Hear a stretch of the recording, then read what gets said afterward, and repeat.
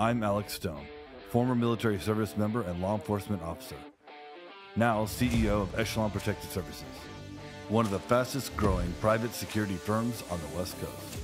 And this is Ride Along,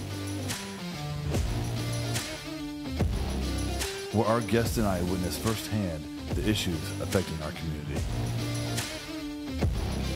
I believe our proven method of enacting meaningful change through compassion and understanding is the best way to make our streets a safer place and truly achieve security through community.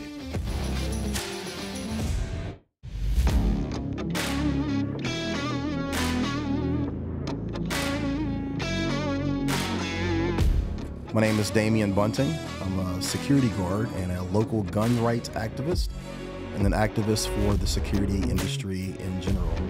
Looking forward today to being a part of the Ride Along podcast, talking with Alex. Hey, Alex Stone, welcome back to the Ride Along. Our co-host today is Damian Bunting, security professional, absolutely amazing guy, knows what he's doing, prior law enforcement and security, also Air Force veteran. Damian's here right now in the studio. Damian, how you doing, brother? What's going on, brother? Good to see you. Hello. Come on in, man. Absolute pleasure, man. Thank you. Thanks for having me. So, sit here. Sit down, bro. How do you like the studio? I love it, man. I love it. I love this table. I love this Oh, table. thanks, bro. This table, my brother, he worked down at Warcom on the SEAL teams down there, and he talked to the skipper and said, "Hey, you got some lumber over there, I see. How about I get some of that lumber? I build a Viking war table." I love it. And this is what he made. I've had it for several years. He passed away 2017. Yeah. And it started splitting, so we had some epoxy work done. I put his trident in here. He was a member of Task Unit Bruiser, very well-known Task Unit. Absolutely. I believe the most highly decorated SEAL unit that served in Iraq. Got the challenge coins in there. So, yeah, man, this was his ops table. Yeah. So I thought it would be appropriate to kind of repurpose it for the podcast. May I pay my respects? And yeah. 100, bro. You're a veteran. Yeah. Get after it.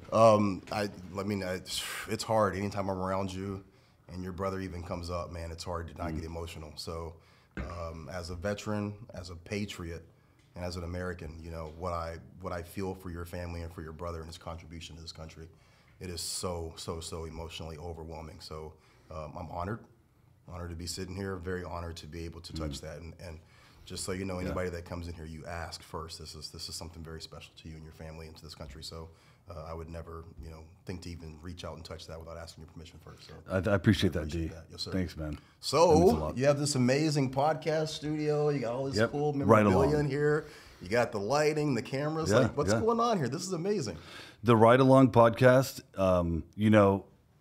and just in Oregon alone, there's, I think, 4,500 sworn police officers, law enforcement agents, and there's 30,000 security guards. I am aware, yes. I'm currently, I'm on the board down there for private security at the Department of Public Safety, and having been in this industry, owning a security company, working alongside amazing professionals such as yourself, I decided it was time that we highlight the good work that people in security are doing. And much needed. You've done the same thing. You have a podcast, right? Tell us about that. I started basically a YouTube channel to document my entering the security realm about 3 years ago. I was in the military for 6 years in the Air Force and worked in various aspects of law enforcement. I was a state constable. I worked as a county corrections officer. That's right. Went into state corrections. But, as of about 2015, 2016, I was pretty much done with law enforcement. To be honest with you. Why? What led to that decision? I think that I made I made that decision as well. Yeah. So what was the key factor in that decision? I think that for a lot of people that get into that line of work, there's three types of people, right? Yeah. Number one, whether it's military or law enforcement, you have the legacy. This is someone whose father was in the military or law enforcement, their grandfather, their great-grandfather. It's in their blood. It's what they know, right? That's right. You also have another group of people where maybe they weren't as popular or they didn't develop properly, and so being in a position of authority or having the ability to legally carry a firearm or legally impose your will on people, good, bad, or indifferent, some people gravitate to that. Then you have those people in the middle that are searching for something. Would you call that second group bullies? I don't, you know what? Or people just who see injustice and feel as if they're the one that should be in the gap, stopping that injustice. Well, you know, the line. It's kind of a double-sided coin. The right? line, yeah, it is, because it's two wings of the same bird. Yeah. The line between Batman and Joker is very, very, very thin, right? Very the thin, person that is doing the right thing for moral reasons that align with the societal outlook of moral reasoning, That's right, yeah. And the person that's doing the right thing for the right reason to them, right? So unfortunately, in like law enforcement and the military, you do have people that come into that situation and say, look, you know, for instance, let's take the attack of September 11, right? There's people that joined up that said, look, the people that did this need to pay. That's right. That is a very admirable cause. But if you look at it in the scope of morality, not morality as to what does it mean to be an American, but morality across the board in a world view, right? That can be seen as a little bit of a jaded reason to join the military, right? It's needed and it's necessary, but depending on which side of the moral aisle you look at something like that, it can be seen as being jaded. And I think that happens a lot of time in law enforcement. Look, we live in Portland. And I've had this conversation with so many people in the last couple of weeks because, you know, we deal with the homeless community. We deal with people who are addicted to drugs. We deal with people who are suffering from mental illness. And depending on which day it is, which week it is, which month it is, our leadership here in Portland might or might not address any of those issues. So for the people that live here in Portland that are just trying to go about their day, trying to raise their family, trying to provide for their family, there might not be a lot of resources for those people to deal with the situations that are brought to them that are of no reasoning of their own. No resources available. So what can happen in that situation is you have two types of people. People that say, I hate this community and I'm going to do anything and everything I can to drive these people out.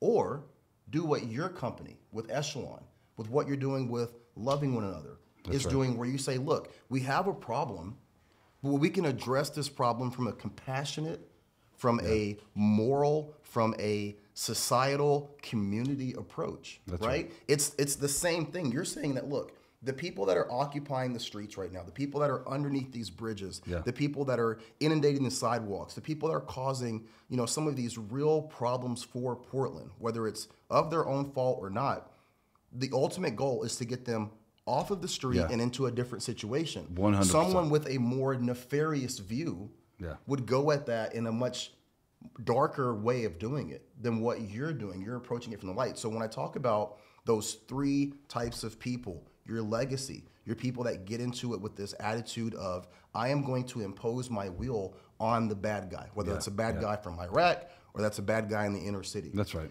But then you have that third group, that last group, which is what I think that I aspire to be a part of this group. I think that you aspire to be a part of this group, where you say there is a need for someone to stand in that gap.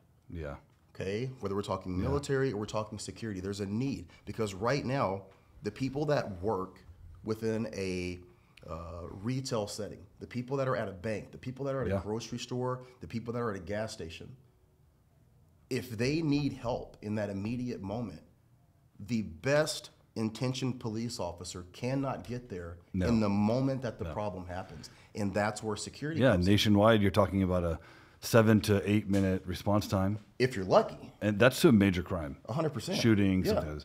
And we're almost at 15 minutes now. It's funny that you said 15 minutes. I had a gun pulled on me last Monday at a local retail establishment that I was working. Nice. And very classy. Yes.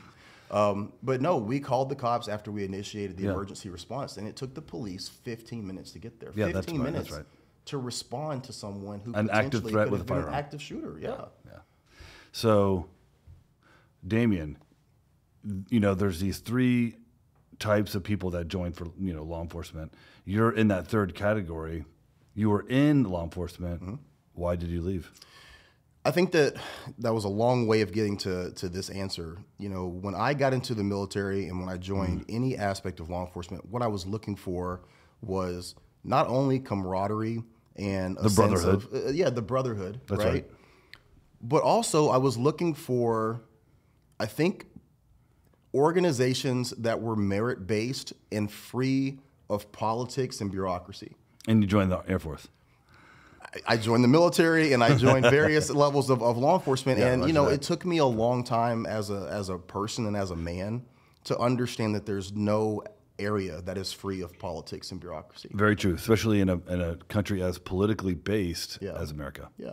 So that was hard for me. The military was very, very difficult for me because, you know, being in the Air Force, you're not placed in, I went in '96, I'm dating myself here, but, you know, going in pre 9/11, there wasn't a lot for us to do. Nothing. So in terms of like Budgets were cut. yeah, and we're you know couldn't even get workout equipment back then. yeah, for the most part we were just trying to find ways to stay busy. So in the Air Force, a lot of your promotion at that time was based off of testing. So for the guys who were working, I worked on the B-2 stealth bomber system. The guys who were working on the flight line, and primarily those are going to be your lower enlisted ranks, your airman first class, your senior airmen. Yeah, always. You know, so I'm in basically a supervisory role as a senior airman, and placed in a position where, you know, there's a number of us who are working the flight line, while the senior airman who was there before us, because it's all based on your time in service, time and grade. Yeah. So someone that was there a month or 2 months before I was able to arrive to that station was able to stay in the office as a lead supervisor and study, and be able to just study and take that test and place for sergeant. And I had this misconception that when you went into the military that your promotion and your rank was going to be merit based, but pre 9/11, if you're not in a war type situation, it's hard to put on rank. And I know people right now, It's hard to build merit. it's hard to build merit, right? And so that was very frustrating to me. And unfortunately, I didn't have people in leadership roles to say, hey, man, this is life. Like, if you leave the military and you go into the private sector. So that mentorship piece wasn't there. The mentorship piece wasn't there. And I think that could have been maybe the base that I was at. It could have been the system that I was working on. Yeah. And this is no shot against anybody. It's not somebody else's responsibility. No, of course. Military's great. We live in the military. 100%. Looking back, I would have made a lot of different decisions. But I also found that in law enforcement, You were eager and you wanted to go out and crush it. 100%. And you wanted to go out and just destroy and then conquer and make those gains. Because you watch, you know, you grow up watching movies and it's like the guy you know, Captain America, he jumps on what he thinks is the grenade, and it's like, that's the guy. And they put rank on him. Yeah, and you think that, like, if you work hard, you're going to be equally rewarded. Yeah. Unfortunately, in life, that's not how life works. And it doesn't matter if we're talking about the military or law enforcement or entrepreneurship. There's a lot of people that work really hard as entrepreneurs. They're not successful. It's not for any lack of effort or any lack of trying. Life is just not fair. And it takes a long time for some people, me included, to come to grips with that. In terms of the law enforcement, one of the things that I really had a hard time with, I started working for a county correctional unit, and again, went into it. So county jail. County jail, went Sheriff's into Department, it. Sheriff's or- Department. Yeah. This county jail was separate from the Sheriff's Department. It was run by the local county commissioners. Oh, interesting. Yeah. Okay, that's an interesting system. Yeah. Were they all county beds, city beds, or were they shared federal beds? Honestly enough, this location had a certain set number of county beds. They also did holding for people who were transferring from the state system going to the feds. So they would house them there. And then we had a gym. What percentage? I'm just curious. We had a gym that housed about 150 ICE detainees. Yeah. So so much money. Really getting into the ICE game. back then. We should come back and have a separate discussion about this. Of course. But so many of these county budgets for jails are being propped up by these federal dollars for these 100%, federal beds. Yeah. And it makes it difficult once you get to capacity at the jail and you need to book someone for a misdemeanor. You can't, even though there's 85, 90 ICE detainees. Right. And the local community really needs access to that bed. 100%. Yeah. And so we'll talk about that later, but that's just an interesting dynamic. If I think that everyone out there in law enforcement, you know, Bob. I'm going into the correctional side of things. maybe 10 years post my military career. Wow. And so again, getting into it with A little bit smarter. a little bit older, a little bit more mature. Yep. But one aspect, I went into a rural county jail system, and during training, the sergeant that's going through the baton training, he says to me, well, he says to the class, you know, this baton we call the nigger be cool stick, because This is a white deputy. this is a white sergeant. He says, because when we break these out, So direct line supervisor. direct line supervisor Drops the N-word. You're the only black dude in the class? drops the N-word like he's saying it's Tuesday. I mean, yeah. I mean, like, You're the only black man I'm in the the only class. black person in the class. And what? So you moved to Portland. What? You're this? I'm assuming. Okay. Well, this was I don't in know where you're from. Pennsylvania. This was in Pennsylvania when this happened. This was not Portland. I had to know. Okay, so this was in Pennsylvania, but you know, rural Pennsylvania. rural Pennsylvania, Okay. and he says, So Western you know, Pennsylvania. Yeah, this is Okay, we don't have to talk. We don't have an to. area in Pennsylvania. Non-disclosures have been signed with Right. multiple law enforcement agencies. But he says this is the nigger be cool stick, because when we break it out, every nigger on the block knows they better fucking calm down. Excuse my language. And you know, that set off a series of events, and to cut the story and make it a lot This shorter, is in the 2000s. He said this. this is in the Wow, 2000s. But I have a view that, and I have found this to be true in my anecdotal situations, that in law enforcement, if you are a black officer, there is only two types of black officers that are allowed to be on a law enforcement department. These are anecdotal thoughts that I have from people that I know that are currently in law enforcement, people that have been in law enforcement, people that aspire to be in law enforcement. If you are a black officer, you have to either A, completely shut down any thought process, any conversation, any discussion of racism, societal racism, potential oppression, and how that can affect you. You have to be completely devoid of any aspect of that. You cannot embody it, wear it, think about it, talk about it. It can't be there. What happens if you do? You either will not be hired, or you will be ceremoniously kicked out of the service, and those services. Or probably you'll never make promotion. Never make promotion, right? The other type of officer is a black officer that comes in and goes to the nth degree on the opposite side of that, to completely devalue and to completely shut down and to completely speak out against anyone who has that thought process. And that's a vast generalization. So they swing, and just to be clear, they swing more towards the ACLU. You're saying they become a civil rights No, activist? I would say they swing more towards a racist view towards the black society, black community. So they're putting down their own community. Yeah, I mean, you've heard that Ice Cube quote in some of the NWA songs where he says the black cops showing out for the white ones. Like, those are the cops that we, growing up, had more fear of almost than anybody else. You look at the situation down in Memphis where those, the Scorpion Squad that's attacking that guy. I think there were some personal issues behind that, but you know, I feel like we're in a time right now where we talk about 21st century policing, right?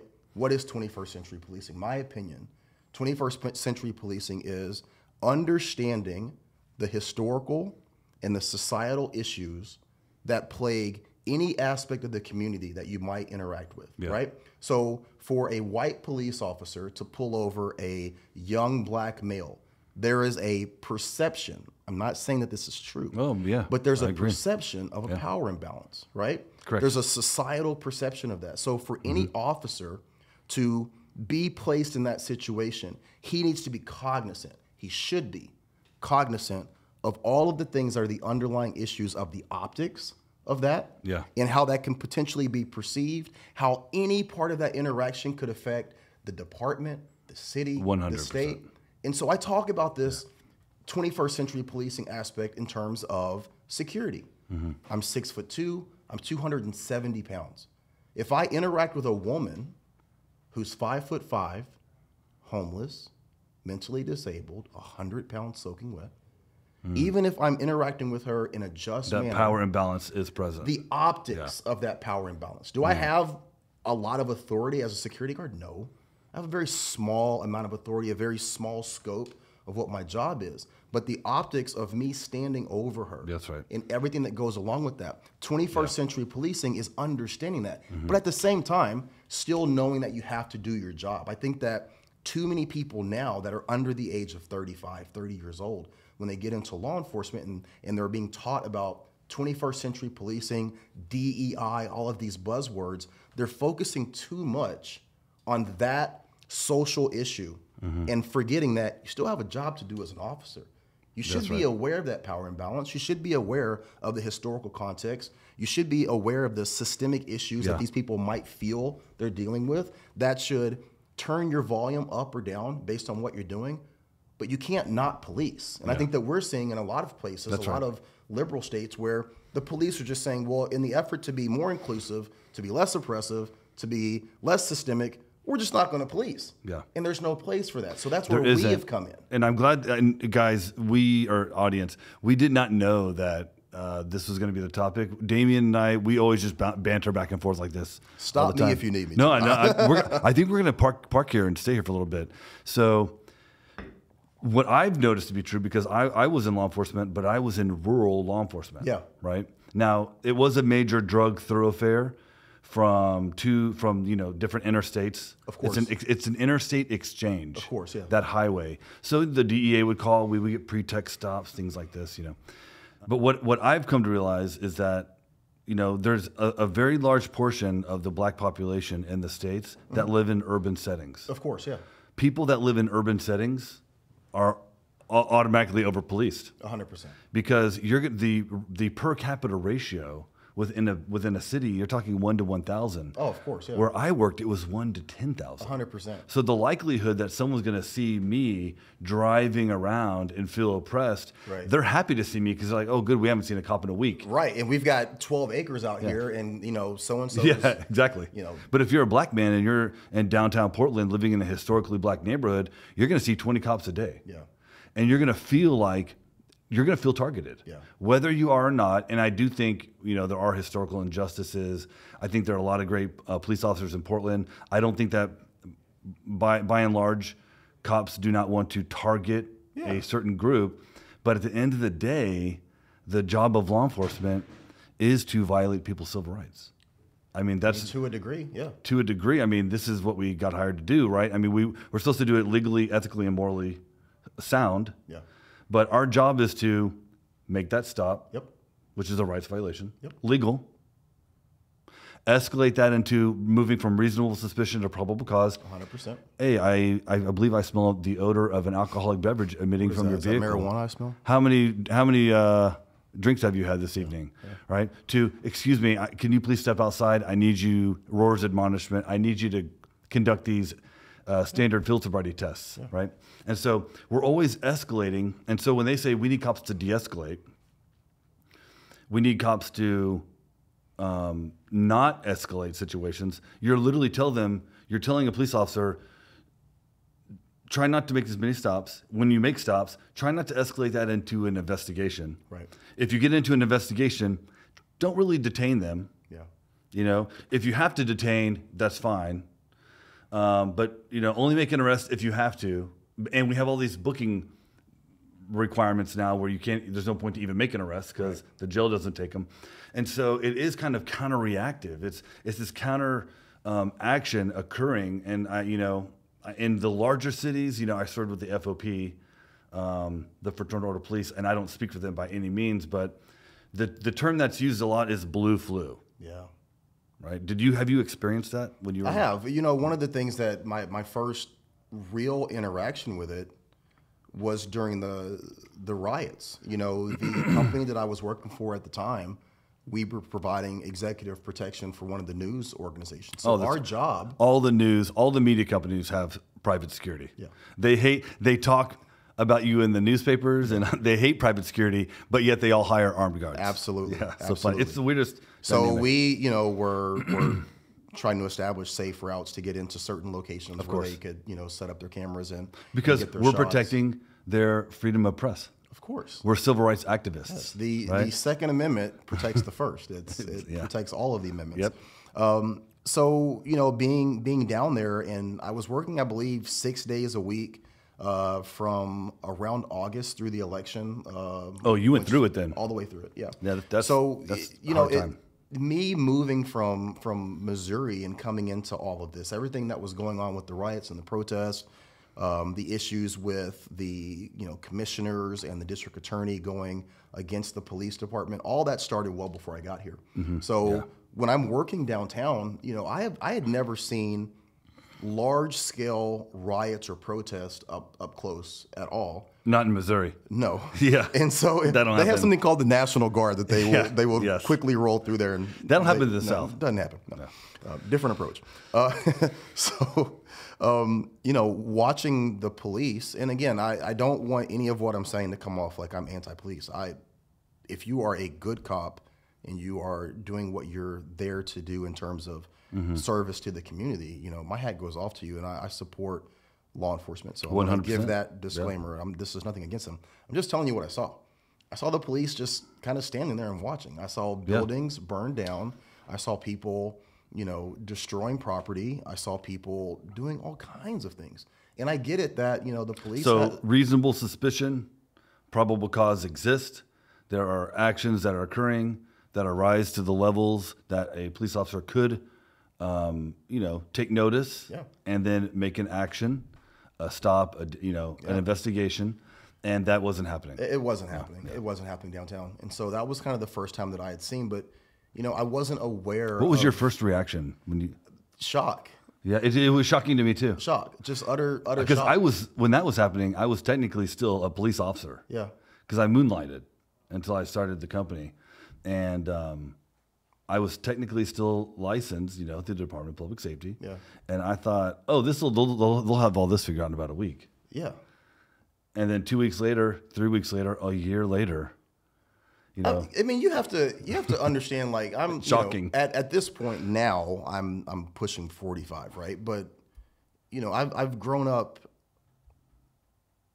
First generation post Jim Crow. My parents grew up in Jim Crow, Arkansas. They grew up in the 50s. They went to school. They went to segregated schools. Like, by law, my parents had to step off the sidewalk when, of course, white people approached. Like, when you see the videos and the pictures of the Little Rock Nine that are integrating Little Rock Central High School, like, my dad knows some of those people. So growing up and being like under the thumb of parents who, under no circumstances did you talk back to the police, did you question the police, if you were pulled over, lights on, not windows down. Not in the South. No, I mean, because there were literal. You show your hand. Even in Texas, I would put my hands out the window. 100%. So they can see your hands as they approach. Listen, you and I are talking about the level of, I don't want to say obedience, but that's the only word that comes to mind. The level of obedience in terms of how you relate to police. You and I are talking about the same thing from two different perspectives. Number one, in the South, it doesn't matter what color you are. Growing up in the 70s and 80s and 90s, the cops were under a different. They were going to get that ass mindset. It wasn't going to happen. They were going to get their pound of flesh. Right. And that was no matter what color you were. But then matter. I had the added issue of my parents' history. And that conditioned you. That conditioned as me a black man in America. 100%. Yeah. So then imagine me going through that, working alongside law enforcement officers in Pennsylvania, rural Pennsylvania. The North, which is supposed to be, the enlightened North. Rural Pennsylvania is, and when I say this, I don't mean in terms of either aspect of the South or the North being racist. I'm just saying that, like, the attitude of the police and how they interact and would respond to any sort of levels of disrespect or threat, I was very well conditioned to understand what that would be. And appropriately so. Yeah. So me being in my 40s and coming to Portland and seeing people throw rocks and frozen water bottles and Molotov cocktails and, get into a shoving match with the cops and be able to just walk away. They blinded federal law enforcement and local law enforcement with Russian lasers and permanently blinded them, causing, these are real assault, an aggravated assault. 100%. And it's amazing. It's rare with what I've experienced in life and where I've been, what I've been through, that I'm shocked. But I literally was shocked to just be like, Yeah. And you can walk away from that. And it's like, well, the cops aren't, we're not arresting people. Burning down federal buildings. Yeah, it was crazy. Yeah. Okay. So Man, we went a whole I know. different direction. This is what the ride along's about, because it's just like when you're out on patrol, you never know where you're going to get into. Yeah. Right. So speaking of that, maybe we should just go hit the streets now. Let's hit the streets, man. Because we talked a lot. Yeah. And we can talk about this in the car while we're patrolling. And let's go catch up with Spence. Let's look at that community engagement model. Let's do it. And let's see how that works on the streets. Let's do it. Sounds I'm good. all for right. it. Let's go. Let's roll.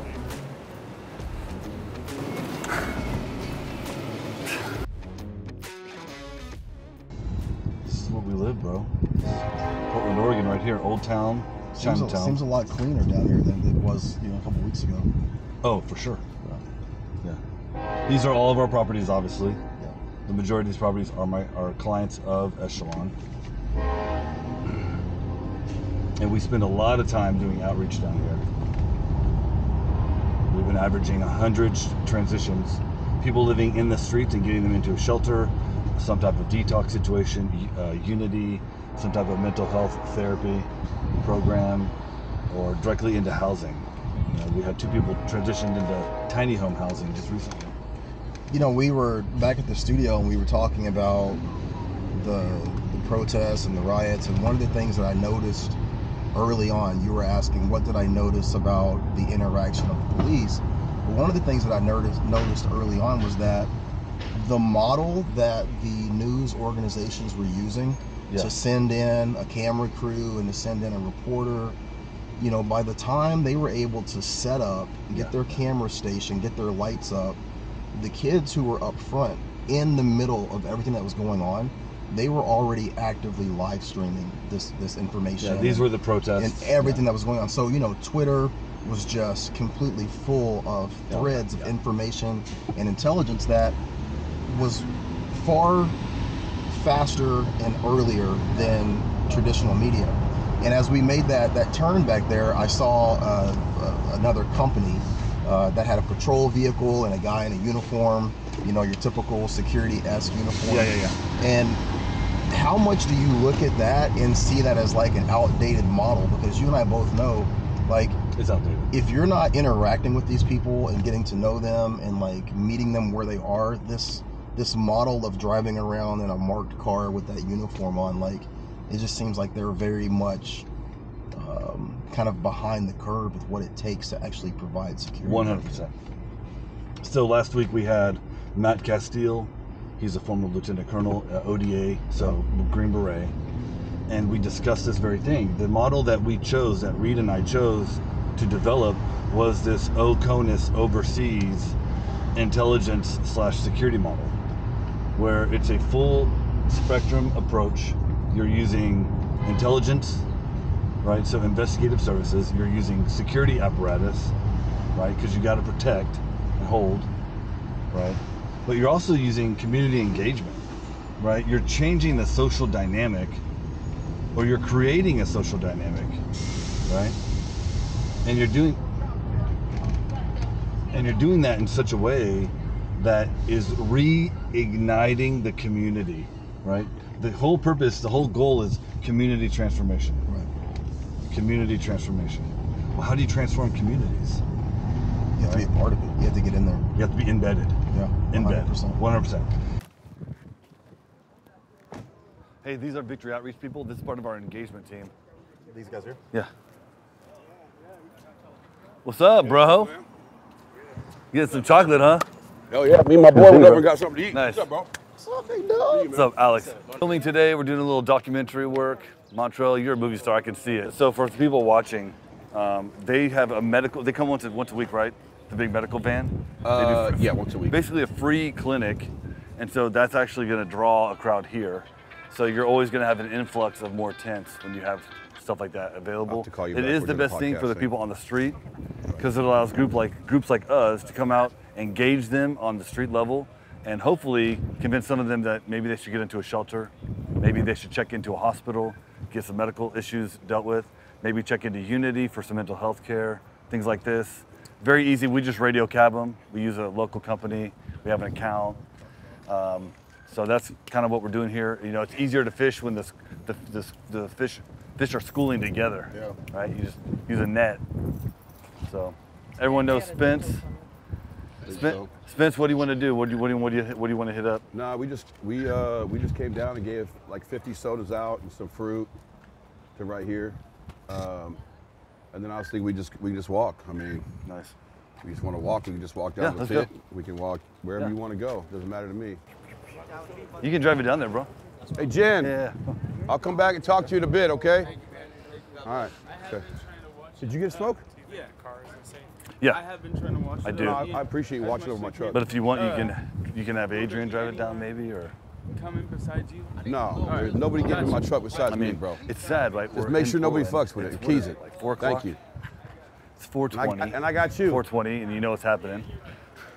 But it's 4:20, and the question always is, whenever we're out and we're shooting. And this one too. The producer and the camera guys are saying, "Is our car going to be safe?" Huh? I mean, there's 50 people around. You know, that's the main concern. He said, "Is our car safe?" Our cars are safe. Yeah. I asked them if they're safe. They said they're fine. They'll watch over them. I've been down here for 3 years. Yep. Knock on wood. They know my vehicles. I've never had my vehicle broken into once. I've never even had stuff stolen out of the back of my vehicle. That's right. Never, not once. I will say that, you know, for a community, the Portland homeless community in general, they are pretty loyal to their word. And, you know, that goes 100. back to the conversation it's that street we thing. were having is that once you create that rapport, that impact, now anything can happen. Yep. But, you know, I know Spencer and yourself, you guys have been down here doing a lot of good for a long time. And that goes a long way with these people. I mean, they really do appreciate it. And for the most part, you can take them at their word. I've never had somebody 100. not be a man of their word when they've told me they're not going to do something. That's the only thing they have left, is their word. Yeah. If you get burnt on the streets, then you're done. You can't even be on the street anymore. Yeah. Alex, I was going to ask you, like, how the aspect of people that want to be homeless. So, like, you know, this is something that I've grappled with and had issues with in my personal feelings and advocacy in terms of this situation or discussion.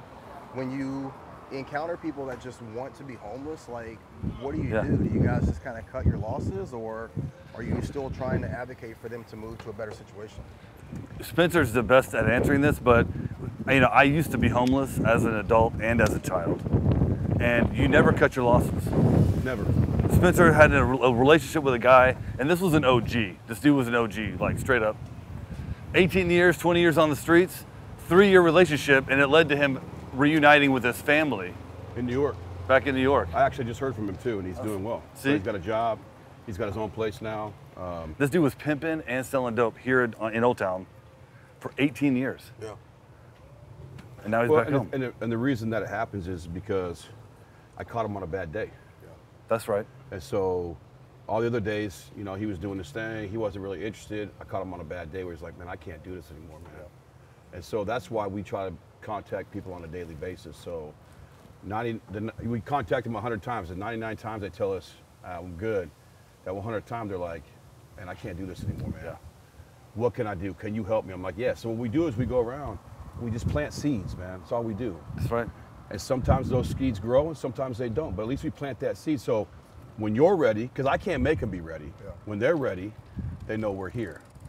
How do you keep your desire for what you want to create as a business and as a model, and your desire to see someone do better, how do you keep that in line with also, I mean, I don't want to say free will, but allowing someone to also walk the path that they want to walk? I know you say that you can't make them do it, but, you know, if you're constantly putting them in a position where you're there to be a crutch for them to get up, ultimately at some point in time you will catch them on a bad day, and they might take that. But my concern is that if someone hasn't done the work that's necessary for them to be self-sufficient, when they leave this area where you guys have constant interaction with them and they get to another area, how do you help to ensure that they don't just backslide or fall back into the same situation? I think, and now they're in a place where they don't have the resources of what you guys are trying to offer. I think that we've been very intentional about the strategic partnerships that we built in the private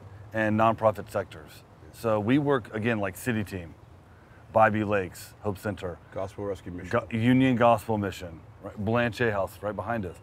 These are proven programs that have 80 to 90% effective rate of non-recidivism, so people stay in the program, graduate, and stay off drugs for up to 5-10 years, forever.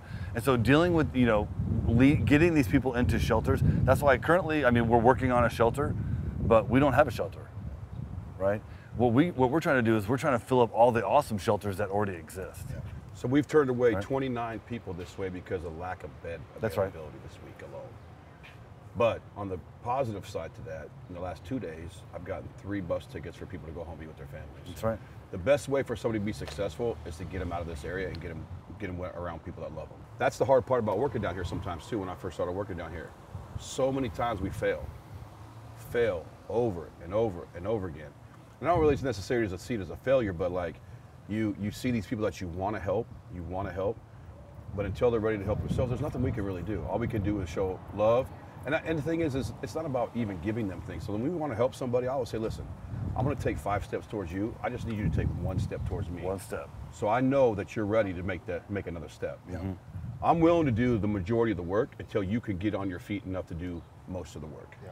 And we're just trying to get people into shelters. We're trying to save lives. Yeah, it's like, what is the goal? We Let's Narcaned get a to guy, the goal, yesterday? Today? No, today. Yesterday. Yesterday. Yeah, we saved And somebody's life. that's like the yesterday. 9th person in 6 days in just Old Town that we Narcaned.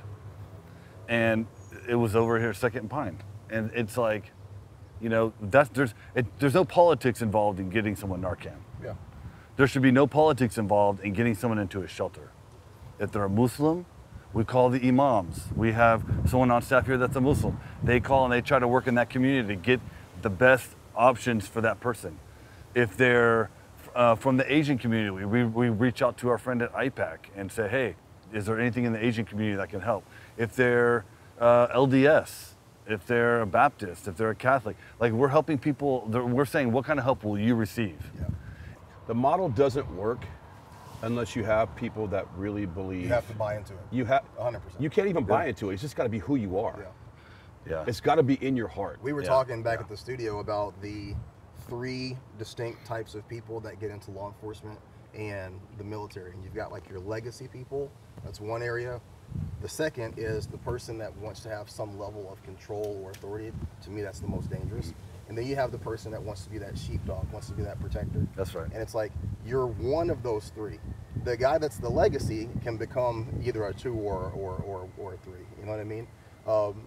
But I have a hard time believing that the person that's in that middle can go either way, the other direction. Does that make sense? That person who just wants to control people. It's an ego thing. Their ego gets in the way, the career, the rank. They're never going to be that sheepdog who's doing it for the right reason. It's like, so you're saying like it has to be. When your ego comes first, you can't do anything for the right reason. But you can't have a model, and this speaks to a bigger idea about policing in general. You can't have a model that is putting its thumb on the people and putting its thumb on the people's rights unless you have someone who's that second guy. Does that make sense? Yeah. So like you can't do your job and what you guys are trying to accomplish down here if you're that second guy. You've got to be the person that's doing it with the right reasons and the right intentions. But I can see how that's difficult because, there's just not a lot of people that are willing to not be that middle guy. We have a security guy, man, like he's the nicest guy. Nicest guy. Now he looks like a beast. He's a former MMA guy, Army Ranger, and he's the nicest guy though. He never gets into any use of force. But one day some guy was pissed off and took a gallon jug of urine and poured it on him. And threw it in his car. And did that, threw it in his car. And did he retaliate? No. He backed down and he didn't hit the guy. He didn't touch the guy. He called for law enforcement. Law enforcement came, arrested him. Yeah, it's assault. But yeah, you really have to want and desire change for the people out here. Your love and care for the people out here has to be greater than your need to feed your ego. Yeah.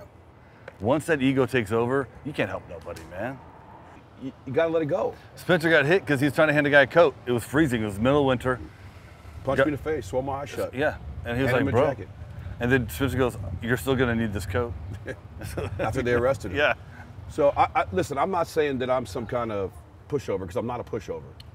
You know that. He knows that. Sure. But here's the thing. There's wolves and there's sheep down here. Mm-hmm. We know who the wolves are. Yeah. And I don't mind being a sheepdog with a little bit of wolf in me. Yeah. You know what I mean? So we try to do. We don't even look at the bottom line. What we look at is the people. We're out here doing this because it's what we love to do. If you're in this for the money, you're in this for the wrong reason. Yeah. Oh, for sure. There's no money. There's no money in this. No. Right. And when we started the nonprofit, I told Alex, I was a little overzealous, and I said, hey man, because I heard about only 10% of what it actually goes to the nonprofits actually go to what they say it goes to. Yeah. I was like, we're doing like 75%. He's like, and they were like, well, we got to be realistic because we have overhead. And right. I'm like, then this is all I care about then. Transparency is what I care about. That's right. I want to be so transparent that people know exactly where all dollars are going, because this is not about money for us. This is about down here trying to help people, trying to help the community, help the city. I know it sounds cliche, but that's really what it's about. It's that Bottom easy. line. Community transformation. So, and you do that one person at a time. We just had 2 people in the last 2 days die in the pit. That's right. Right over here. Yep. K9 just died. 2 blocks away. And it's just new trank stuff coming out. Yeah. And it's sad to me that this is what's going on in a community that I grew up in. And nothing's being done about it. So let's just walk. Yeah, let's get it. Going back to what you said, the paradigm is so new. This type of security approach, I mean, I call it nation building. It's time that we spent billions of dollars overseas. It's time we look inward on ourselves and we rebuild our nation. And we start in the inner city and we rebuild our nation back to what it could be, something that's thriving for everybody, right? This is a lot of work. It is a lot of work. It's a lot of work. It is. And I don't think they realize that how long it takes to build these relationships. I've been down here 3 years. Alex has been down here 3 years. Reed's been down here 3 years. I've been here since the beginning. And it's taken a long time. I'm not kidding you. There's times we come to work, we didn't know if we were still going to be there or not. That's right. We never knew who was going to knock on our door and try to trip us up a little bit, you know? Yeah. We were like, you know what? We're going to do the right thing for the right reasons, and whatever happens, happens. If someone can't elevate in their What's up, Red position, Dog? if someone can't move up, and then you also take What's up, Red? any ability for them to actually do anything, then what's the point in going? What's up, bro? How you doing, dude? Good. Brother, good, but man. nice to meet you. You got the Kukoc jersey on. Red I Dog. respect it. Yeah, that's what's up. Respect it. Yeah. Nice choice. Chilling. Got you in part 2, huh? Another day, you know? Yeah. There's always a need, right? Driving right down here, but everybody got a little funny, everybody's doing their shit right now. What's going on, How's man? everybody doing with K9 gone? Damn, it's a lot more tents down here than just last week. Where are these tents coming from? Where are they moving from? Everywhere. I do maybe a high cougar. People here from out of town, different states. Are they coming from like certain areas right here that are cleaning out? Or? Yeah. I mean, so this is an ODOT property. It's actually been slated for That's a pretty to be a one of skate their park. relationships. Really? I like Yeah. it. Are they gonna make us get Did you guys It's get some supposed to food? have been that for 3 years, I think. Was the food good? And You got some hot you know, dogs? this doesn't really get cleared as much because it's obviously not affecting the pedestrian ADA rules Yeah. that were set in place. Yeah. It's not really affecting the flow of traffic, vehicle traffic. So it allows people to come here, gather together, and you know, there's safety in numbers, especially on the street. Yeah. You know, Hey, what's sex like between the homeless? What? What's the sex like between homeless people? Sex life between homeless? Yeah. I don't. It's intense. It's It's funny. that's funny, bro. That's good, Red. That was good, I bro. like that. But he's looking fly today and acting fly today. Yeah. Okay. Yeah, I he's trying. see. He's I see. campaigning over here. Oh man, Yeah. I campaign every day for the red team. There you go. You get flamed up. That's what's up. Bounty hunter, you know what I'm saying? LA, Watts, California. Feel me? Strong it up. Everybody know that. That's what's up. So, Red, since you're here, I'm gonna ask Red a question. Is that all right? Go ahead, yeah. Okay. And you're welcome to chime in too. So, how many times do you see cops down here? Well, hey, not too hardly met at all, but yesterday, they came in 60 automatic weapons coming right here like they're doing like this. I was like, oh shit. What So happened? you seen everybody scattered. Yeah. They're looking for somebody, I guess. I don't know. I didn't pay them no mind because I know That's the I'm first clean. time you see him down here in a while, huh? Yeah, then they split up. They went 3 on each side. I'm like, oh shit, homie. It was somebody. Yeah. Mm. Then they bailed. So I don't know who they looking for, but they came out like the Marines. I mean, What's they're carrying AR-15s. what's the mood? What's the mood been like since they've had what 2 pass away down here in the last week It's been kind of with that yeah, it's been OD? kinda tight, yeah. Not been good. What has it's it been a been, little more blues or quiet. whites? Like, what has it Saint been? just died too. It's been that trank, the Pull the ketamine. plug on Saint. Oh, for real? Yeah, Sick boys are all going through some shit right now. yeah. It's that new trank with the Fetty with train. ketamine. Yep. Hit him hard, boom. And it was crazy. He was breathing from the left. Oh, no So shit. He was already gone up here. Do y'all have any Narcan out here? We all carry The Narcan doesn't work. No, it's not. Not on the new trank? No, It's new synthesis. So, because all it's got we need to ketamine do in it. shit. Won't so work. all these drugs and chemicals are produced in China. Yeah. The cartels take their money. What's up, Kinfolk? They take their money. They take it to China. They launder the money there. They keep it in China, and then the Chinese sell these chemicals back to the cartels down in Mexico, and then they bring it all back up. And so this is a new process. What's up, family? What's up? You doing good? Where's your lady? She's over there, man. She's sick right now, man. She had that cancer. She's kicking her ass. So, Oh, no shit. yeah, so it's tearing me up. So. Where are you staying at? All right. Over there on Shaver. But you're in back in over a here on Shaver, right? You're in housing, right? You're not on the tent. You're not in a tent. I'm outside again. No shit. All right, give me a call tomorrow. I'll come by. I can't even use my phone. I mean, my phone is just. No. Okay. Where are you gonna be tomorrow? Here? I can't tell you. Yeah. I'm Well, in my mind. if you do come down to the market to the security officer, just ask for one of us tomorrow. We'll come down and take care of you. Anybody got a cigarette? Anybody got a cigarette? I do. I got one. Yeah. I'm Damian, by the way. Sorry, roll them out. Sure, you go. all that shit. Pistol on my blankets. I need some. You need something to eat? I got you. Yeah, Hold on. I got you. I got you. You should see it right now, man. Get something for you and your wife too, man. They Get stayed some, there get overnight? some grub. They must have. There you go. Come in here and fucking what the fuck? All right. Okay, man. You go Love get you, the man. motherfuckers out. Yeah. Sorry you're going through that. Lucky they didn't get them out. Hey, you got blankets or bedroll, You gonna Jill? make it too much longer. Lucky they didn't get You got any them out. blankets or bedroll? She getting too thin, huh? Let's walk this way. No, I don't Oh, I'll be back in a second. Okay. They're at the resource. All right, we'll go hit it up and we'll drop it off later. You guys We're want gonna Sabre? go to the What do you resource do? center and then What do you we'll have? make sure. Yeah, you'll have it tonight. Okay. At my friend's That's on house, skin, baby. I got you. I'm Yep. outside. Oh, she's inside. You're outside. And so Jill's working, probably trying to get into a shelter. Okay. You know, every shelter has a different Hey, intake hey. process. There isn't one process. Yeah, that's Eric Friendly. Big like Nothing that. streamlined. There isn't even a bank of beds. The county has 2,000 beds. The city has 200, but no one knows where the He probably openings said, yeah, are I get currently that a right lot, now. didn't he? There's no central All tracking right, come down system here for tomorrow and beds. ask Let me me, ask and you I'll this: come why, if you come guys see are down here, Make is sure we this get you taken embedded, care of, is this right? involved? You have Or at least get you the Okay. You're getting the results. I'm glad Why that isn't she's the inside. county or the city reaching out to You're a you and shaver, saying, shaver and Jones? You know, You're we're right trying to there. do that. But you're staying on the outside. We're doing that through people who have in a tent like around there? that are more Not even important in than a us. tent? We'll say it that way.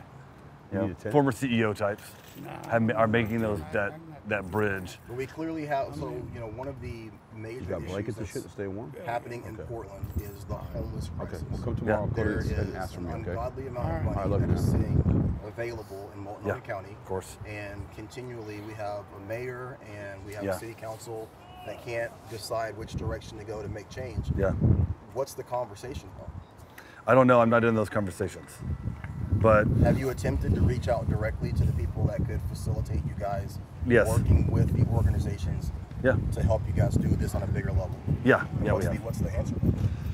We're thinking about it. We're planning. We're in planning stages. Budget. Oh, it's the budgetary process. You know, it's budget season, and so people are budgeting.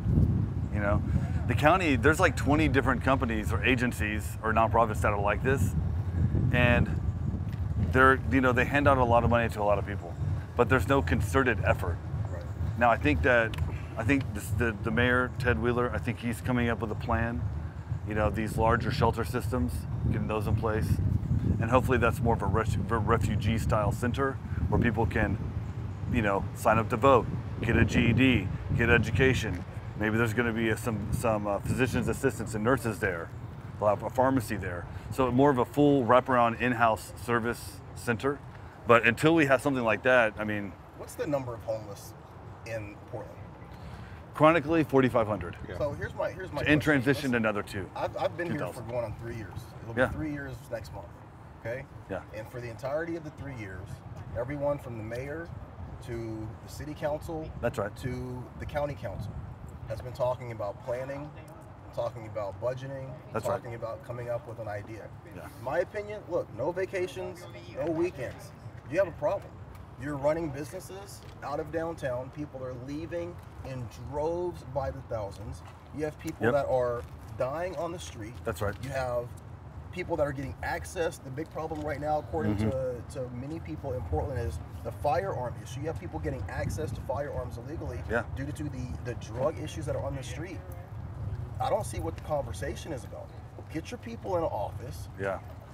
link up with companies or organizations like yours Yeah. who are down here, who are in the trenches, who have the minds and the hearts of the people that are most affected, and come up with a plan, even a peripheral plan of this is what we're thinking we can do within 6 to 8 weeks, but there should be a timeline by now. You know, if I didn't have I know, man. if I didn't have an idea of how I was going to Yeah. pay my child support, my wife ain't trying to hear that. No, it's due. That's So right. there's a bill that is due to the people of Portland. That's In right. my opinion, Yeah, did you whoever talk it to is that somebody? needs to sit down with you guys Yeah. and figure out a way to do this, it should be When I'm happening. done here, I can meet you. You know, I think, rant. and I'm going to just Yeah, go yeah. there. I'm I don't done really here. get into politics, but I think that there's Actually, an she's in the van element right there. Is she in the van? of Can you ask her just extreme go over to the store and libertarianism. Bring you back Right. some blankets. So if you go too far right or you go too far left, you end up in this weird extreme libertarianism field, right? And people Actually, think that she's this going is over there freedom right now. for these people. I Right. think she's going over They there. don't Talk see to this her. as She's going over there. slavery. I got caught up in Right. this. They see this as freedom, and I think that over time, as it's gotten worse, people are realizing this isn't freedom. But is that the majority or the minority that thinks That's that? the minority, but it's a very vocal minority. Yeah. It's a very vocal minority that says, hey, no, people should be naked, be able to have sex, do drugs, and live in a tent in public space. And that should be fine. It's an extreme form of libertarianism. It's not a traditional liberal idea. They don't understand that being homeless causes PTSD. Right. You can get a mental disorder just from being houseless. Well, I've talked to some of these Right. women and what they experience Yeah. when they first become homeless. You know, that leads to a lot of Yeah, and currently on the streets, 20%, 10 years ago, 5%. 20% of the homeless are currently female, yeah. right? On the streets of Portland. And these women are being trafficked, for sure. They're being prostituted, They're being raped. against their will, sexually assaults Yeah. all the time. And Well, it's not a matter of if, it's just when down it's just here. when. Yeah. It's just when. It's It very is. sad. It's extremely sad. And I think that's another reason, I hate to say it, a lot of people don't want to come down here because how much stress does this put on your heart as a man who has a big heart, who loves people and cares, to come down here every day and deal with this? For me, it's a mental stress. There's an emotional and spiritual stress. Absolutely. And Mentally. I think a lot of people, they can't handle it. I don't even know if a politician could actually handle being here all day doing it. I think they'd go home and cry themselves in the shower. The amount of mental fortitude and groundedness and moral groundedness you have to be down here and to make friends with people that you know are going to die of an overdose. These are our friends now. This isn't people we serve. This is our community. We love these people, and these people are going to die next week. Someone that we just met is going to die. And to be in a community where you're constantly losing your friends, that is painful. Yeah. It's extremely painful, and it reminds me of being in the military when people are constantly dying, and Yeah. it's that type of stress. Yeah. Yep. Do you Yeah, guys I agree. worry at all, before we move on, do you worry that because of the fact that you're providing services to people who otherwise would suffer a fate of not having those services or have to seek them out, do you feel like by offering those Damn. services that you're facilitating something that is bringing more people in as opposing to maybe not having something here to where they wouldn't come to this area? Like, are you guys making it to where it's No. No. acceptable for people to be in this situation? No, because there is the argument that these institutional nonprofit programs, they have buildings. We call it the Field of Dreams model. If you build it, they will come. Yeah. Well, if you build it, they do come. Yeah. And there are a lot of instances where there are larger congregations of houseless that will take over or be in certain areas because of the services they're receiving from nonprofits. Yeah. But we don't have a physical location. We have a resource center, but we go to people where they live. If all these tents disappear, if they come and clear the pit, and they have multiple times, we go to where they go.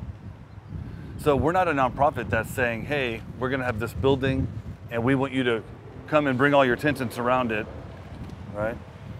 We're saying, hey, we're gonna meet you where you live. Number one, when people are homeless, they don't have a sense of self-worth and agency. And so when you tell people, meet me where I am, you're saying I'm better than you. I'm more important than you. Right. When you meet people where they are, you're saying, you're so important, I came here to talk to you today. And so you're automatically giving them a sense of self-worth. And that relationship and doing it every day, over and over and over, giving them options. Hey, you wanna go to shelter? This is Bobby Lakes over here. City Team's great. When you're giving people these options, you're building in them the idea that they can choose their own life. You're creating self-agency for them. And we're not coming down here to give them things. We're coming down here to try to help them, give them a little bit of hope, help them change, help transform their lives a little bit. You know, that's our goal. Our goal isn't to just, yes, the daily temporary things are important, right? People need food, they need shoes, they need clothes. But man, like our goal, man, is to put ourselves out of business. That's our goal. Yeah. If we put ourselves out of business, that's right, then all these people are getting the things that they need. So. Red needs some sleeping bag or a bedroll. Someone pissed in his tent. I think Jill's going back to get him one right now. Oh, sweet. All right, cool. Some blankets. Well, we can chill here a little bit longer. We can keep walking. Let's just walk. Yeah. Let's walk this way. Hey, Red. Hey, Red, is she gonna go get you a blanket? Okay. Okay. All right. You know, this building across the street, I mean, it had a window shot out. You know? Look at those windows that have been shot out up there. Yeah. So, see those windows? Those are bullet holes. So, see that? University of Oregon over there had windows shot out. And it all comes from, most of it comes from the pit right here. Yep. And stuff in resources. Yeah. They have showers there like once or twice a week. Yeah. They give out meals there. And so recycle your cans there. My brother-in-law used to live in the, the yards. Page and That's right. That's right. Yeah. So they lived over there. So like when I visited in March of 2020, he just came to visit. That's right. And so I walked over and I'm like, what is this? Oh, we hand out, sleeping bags and they can shower. And they take cans and bottles. I was like, this is crazy. Yeah. So that's why the pit's here. Yeah. Because Jesse, some of the community members were like, can't you just... It was supposed to be a skate park at one point. So it is. It's been slated. The money's waiting in the account somewhere. And they're like, well, if y'all got hired, could you move these tents? And we're like, no, because all the resources are across the street. We don't move tents anyway. Well, no, I'm saying trespass them off the property because they're technically on property. But no. And we're like, no. These people were always going to be here because of the resources offered across the street, which is what you were talking about earlier, right? I have a real issue with the homeless community personally. Like I'm like a lot of people in Portland. I'm tired. It's tired. It's tired. And you know what? The politicians are tired. I watched this movie about a month ago. I was going to allude to this in our earlier conversation. There's a movie called Soft and Quiet. And in the movie Soft and Quiet, there's a group of 5 female friends, and they get together and they have this like meeting, and they all have like this racist undertone, right? Yeah. The whole point of the movie is that like if you allow even the slightest bit of bigotry to seep into your heart under certain circumstances, that spark can ignite a flame, and it's like you get into a situation that you can't come back from. That's right. And I see that so much with like the homeless community. People are so tired of there not being something done to address it, and so it seeps in this animosity and this negativity about the entire community. And I see a lot of security guards, when they finally get into a situation, unfortunately, where they have to go hands-on, that animosity and that negativity bleeds through. So they're no longer doing their job at that point in time. They're extracting a little bit of revenge almost. Yeah. And I don't want that for myself, and I don't want that for our community. So how do you guys address your officers and make sure that while they're down here in these situations where someone is pouring urine on them, Yeah. that they don't allow that to color the professionalism of their job, so that when they're still interacting with people, they're not allowing themselves to slide into this area of anger. When it comes That to, make sense? yeah, that makes a lot of sense. When it comes to Echelon, it begins at the hiring process. So we do ride-alongs, and part of the ride-along process is getting people to speak freely, to understand what they really believe. Loosen them up a little bit. You gotta loosen them up, just like a regular, investigation. And you're like, you'll take someone out and be like, hey man, so yeah, look at that guy over there. Look at him, man. What do you think about that? Oh, fuck yeah, I hate the homeless. I can't stand the homeless. Okay, red flag, no go. Right? So we actually no go a lot. We red flag a lot. Well, we actually hired a guy, and within 24 hours, we fired because we found out he did something to some right. houseless people down by Delta Park. That's right. Within 24 hours, he was Boom. hired and fired. And the thing is, I see where people get frustrated too. Like the frustration is real, and I think that most of the time, listen, the city's created this monster. Yeah. Okay, I don't know how you go back on it unless you make some tough decisions, right? I don't think the people that live here are willing to face what it's going to take. I think they are. So I'm actually hopeful. The actual The city government. city people? Yeah, I believe it, yeah. Now you gotta remember, some new people have been just elected. Elections have consequences. Famous line by Obama, which is true. Elections have consequences, and I think that the people that are in office now, they're tired of this. But they want to do it in a unique and transformative way, like the way we're doing it. I think that they want to engage the community. They want to engage the community in such a way that gets people into shelters. One little thing would help. If we just had YouTube videos of 30-second commercials of the shelters, that we could show the people, hey, you thought about going here? Here's a testimonial of someone that went through the shelter program. If we could have resources like that, if there was a central tracking system for beds, if we just knew what shelters had beds available, right? And those beds had access to anyone. Anyone could call and get a shelter bed for a homeless person, right? It's the ability to get people transitioned, the ability to understand where they are, where these beds are, right? Make no mistake about it, man. It's all that red tape. It's tough. Anybody comes down here and says it doesn't weigh on them is lying to you, man. Yeah. It weighs on everything that we've been doing for the It weighs on duration you. of the time we're working in security. It's workforce, all of us. And I don't know necessarily if the government wants to do anything about it. What they need to do is they just need to have the funding and put the money in the right place and let private sector go ahead and go do it. Yeah. Private sector needs to go ahead and clean this up. What do you think the unwillingness to do that is? I don't know. I think the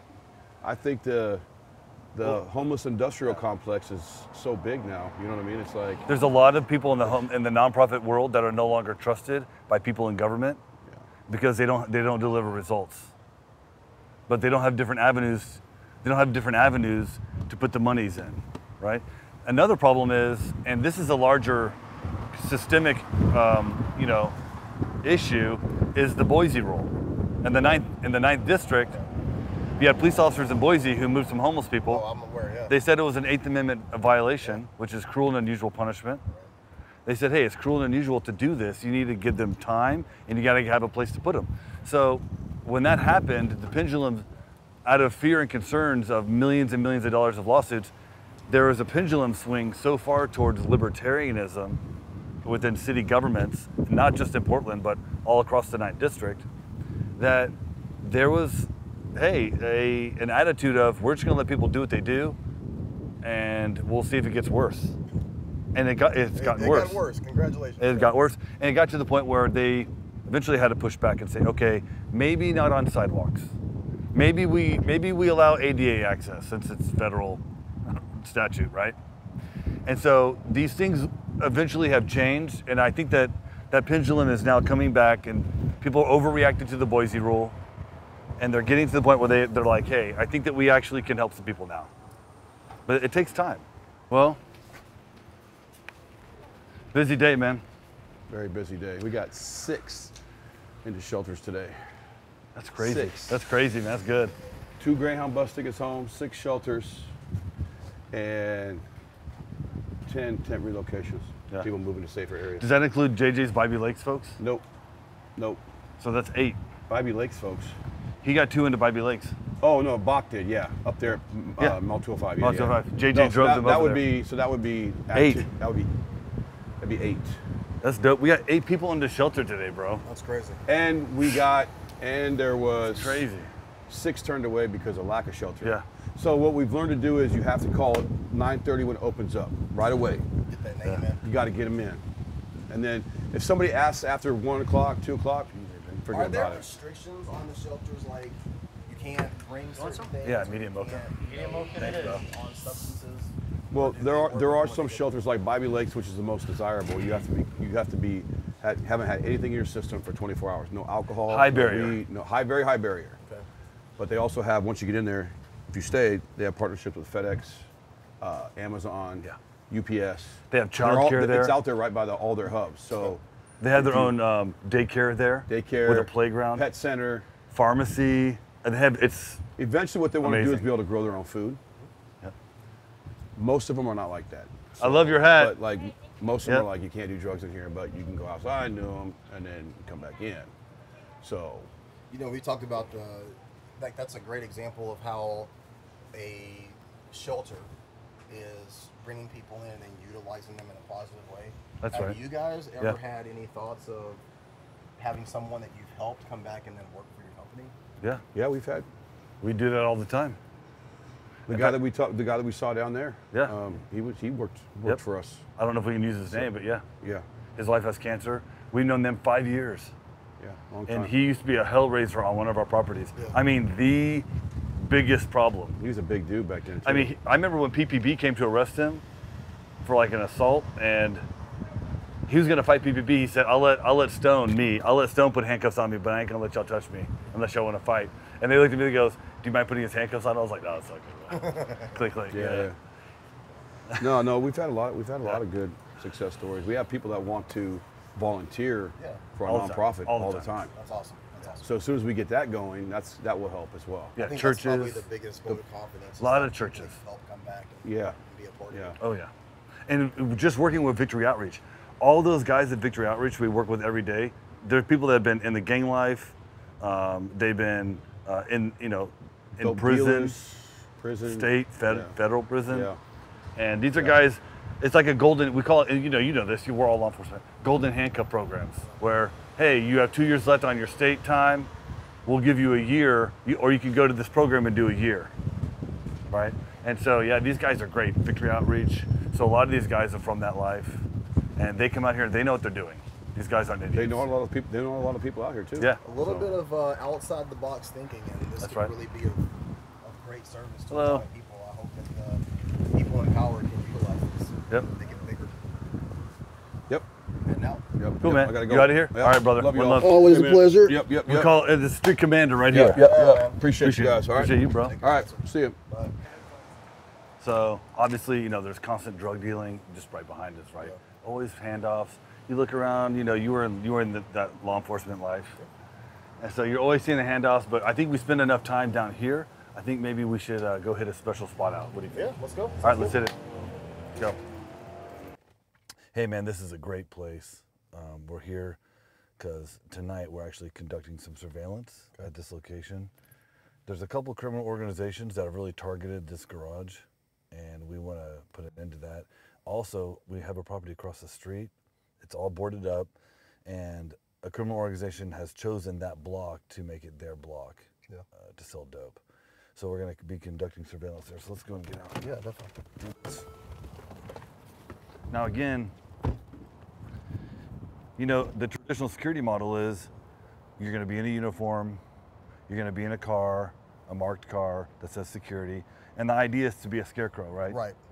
And that's the wrong model, because what really is going to stop someone from engaging in crime on this property is catching them, identifying them, and notifying them, I know who you are. Right. You know that I know who you are. If you come back, you're trespass, I'm going to arrest you. Yeah. Right? And that level of interdiction, that changes the property. It makes it safe, not driving around in a marked car. Absolutely. No, Right. 100%. It's quite a different perspective up here, seeing Yeah. Portland from this high up. Yeah, absolutely.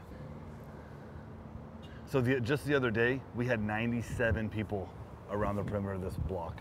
Yeah, this area is nefarious for the activities. I mean, it's been cleaned multiple times, I think, in the last couple of months, and you know, you can just look at it and see that that's no real deterrent. But yeah, I really think that everything that I've seen from what you guys are doing in terms of the approach, you know, it's thinking outside of the box. And a place like Portland and places that are dealing with similar issues, like, the solution is going to come from, you know, taking some risk in terms of how you're addressing it. So I'm really impressed with what you have Taking going some on. risks, you know, having a mindset of discovery. Hey, let's go explore. Let's try some new things. Yeah. Thinking outside the box. Exactly. Having an attitude of service. That's good, man. We're always learning. No matter who you are, you could be the most squared away operator.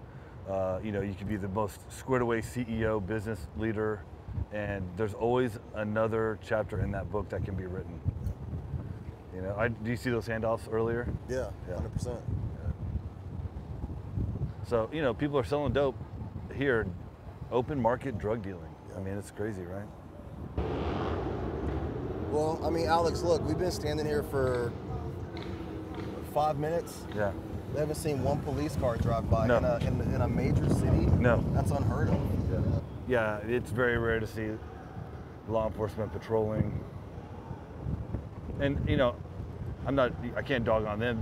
They're critically understaffed. They are, and they're doing what they're being told. I mean, I get it. According to FBI stats or recommendations, Portland is only staffed at a 34% force strength level. So they're 2/3 lower than they should be. It's like 100 officers for every 100,000 people. Yeah. That's insane. Yeah. In the South, in a typical town or city, you're 1 for 1,000, 1 to 1,500, and they have they go call to call. They're always down 3 to 4 calls, call to call. So. Do you ever see I don't want to say a merging or a meshing of security and law enforcement, but do you ever see law enforcement utilizing security in like a lower level deputy fashion? You know, I know a security company that just got deputized for the southern border in Arizona. Yeah. I think smaller towns that no longer have the budget, you can run a full security operation in a small town for 1/3 of the budget you would for law enforcement. Yeah. And, you know, they can still make arrests if they see a crime, if they witness a crime, that 100% probable cause, you know, witnessing the crime, they can make that arrest. So yeah, I think it's possible. I also think that they can be used in roles that law enforcement currently engage in that are unnecessary. Right. So, you know, we're both a part of the Professional Security Association of Oregon, right? And I want to lead the effort in legislative efforts and getting laws passed that allow security guards to transport newly arrested persons. Yeah. So law enforcement, someone makes an arrest, it's signed off on, the PC affidavit or probable cause affidavit for a long-term detention at a jail is filled out by law enforcement, and then they hand that off to a private security company. That private security company then can transport to the jail. Well, we currently have that now with security companies that are doing federal contracts for prisoner transport. Correct, exactly. And all of this stuff Makes no sense they don't do it on the street. You and I could sit here for the next 2 hours and we could come up with 100,000 different ways that private security could be utilized to help offset a lot of the issues that just Portland is dealing with. But again, it's going to come down to people being willing to have these conversations, to offering seats at the table for discussions. And I think that you have far exceeded any expectation that people would have of a normal security company. So hopefully that opportunity is presented to you. I think that it's needed and it's necessary. I don't think it's going to be presented. I think we're going to seize it. We're going to take it. That's your only option. And we're going to do jobs that law enforcement will keep law enforcement on the streets doing their job. Which is what we need. Yeah, that's what we need.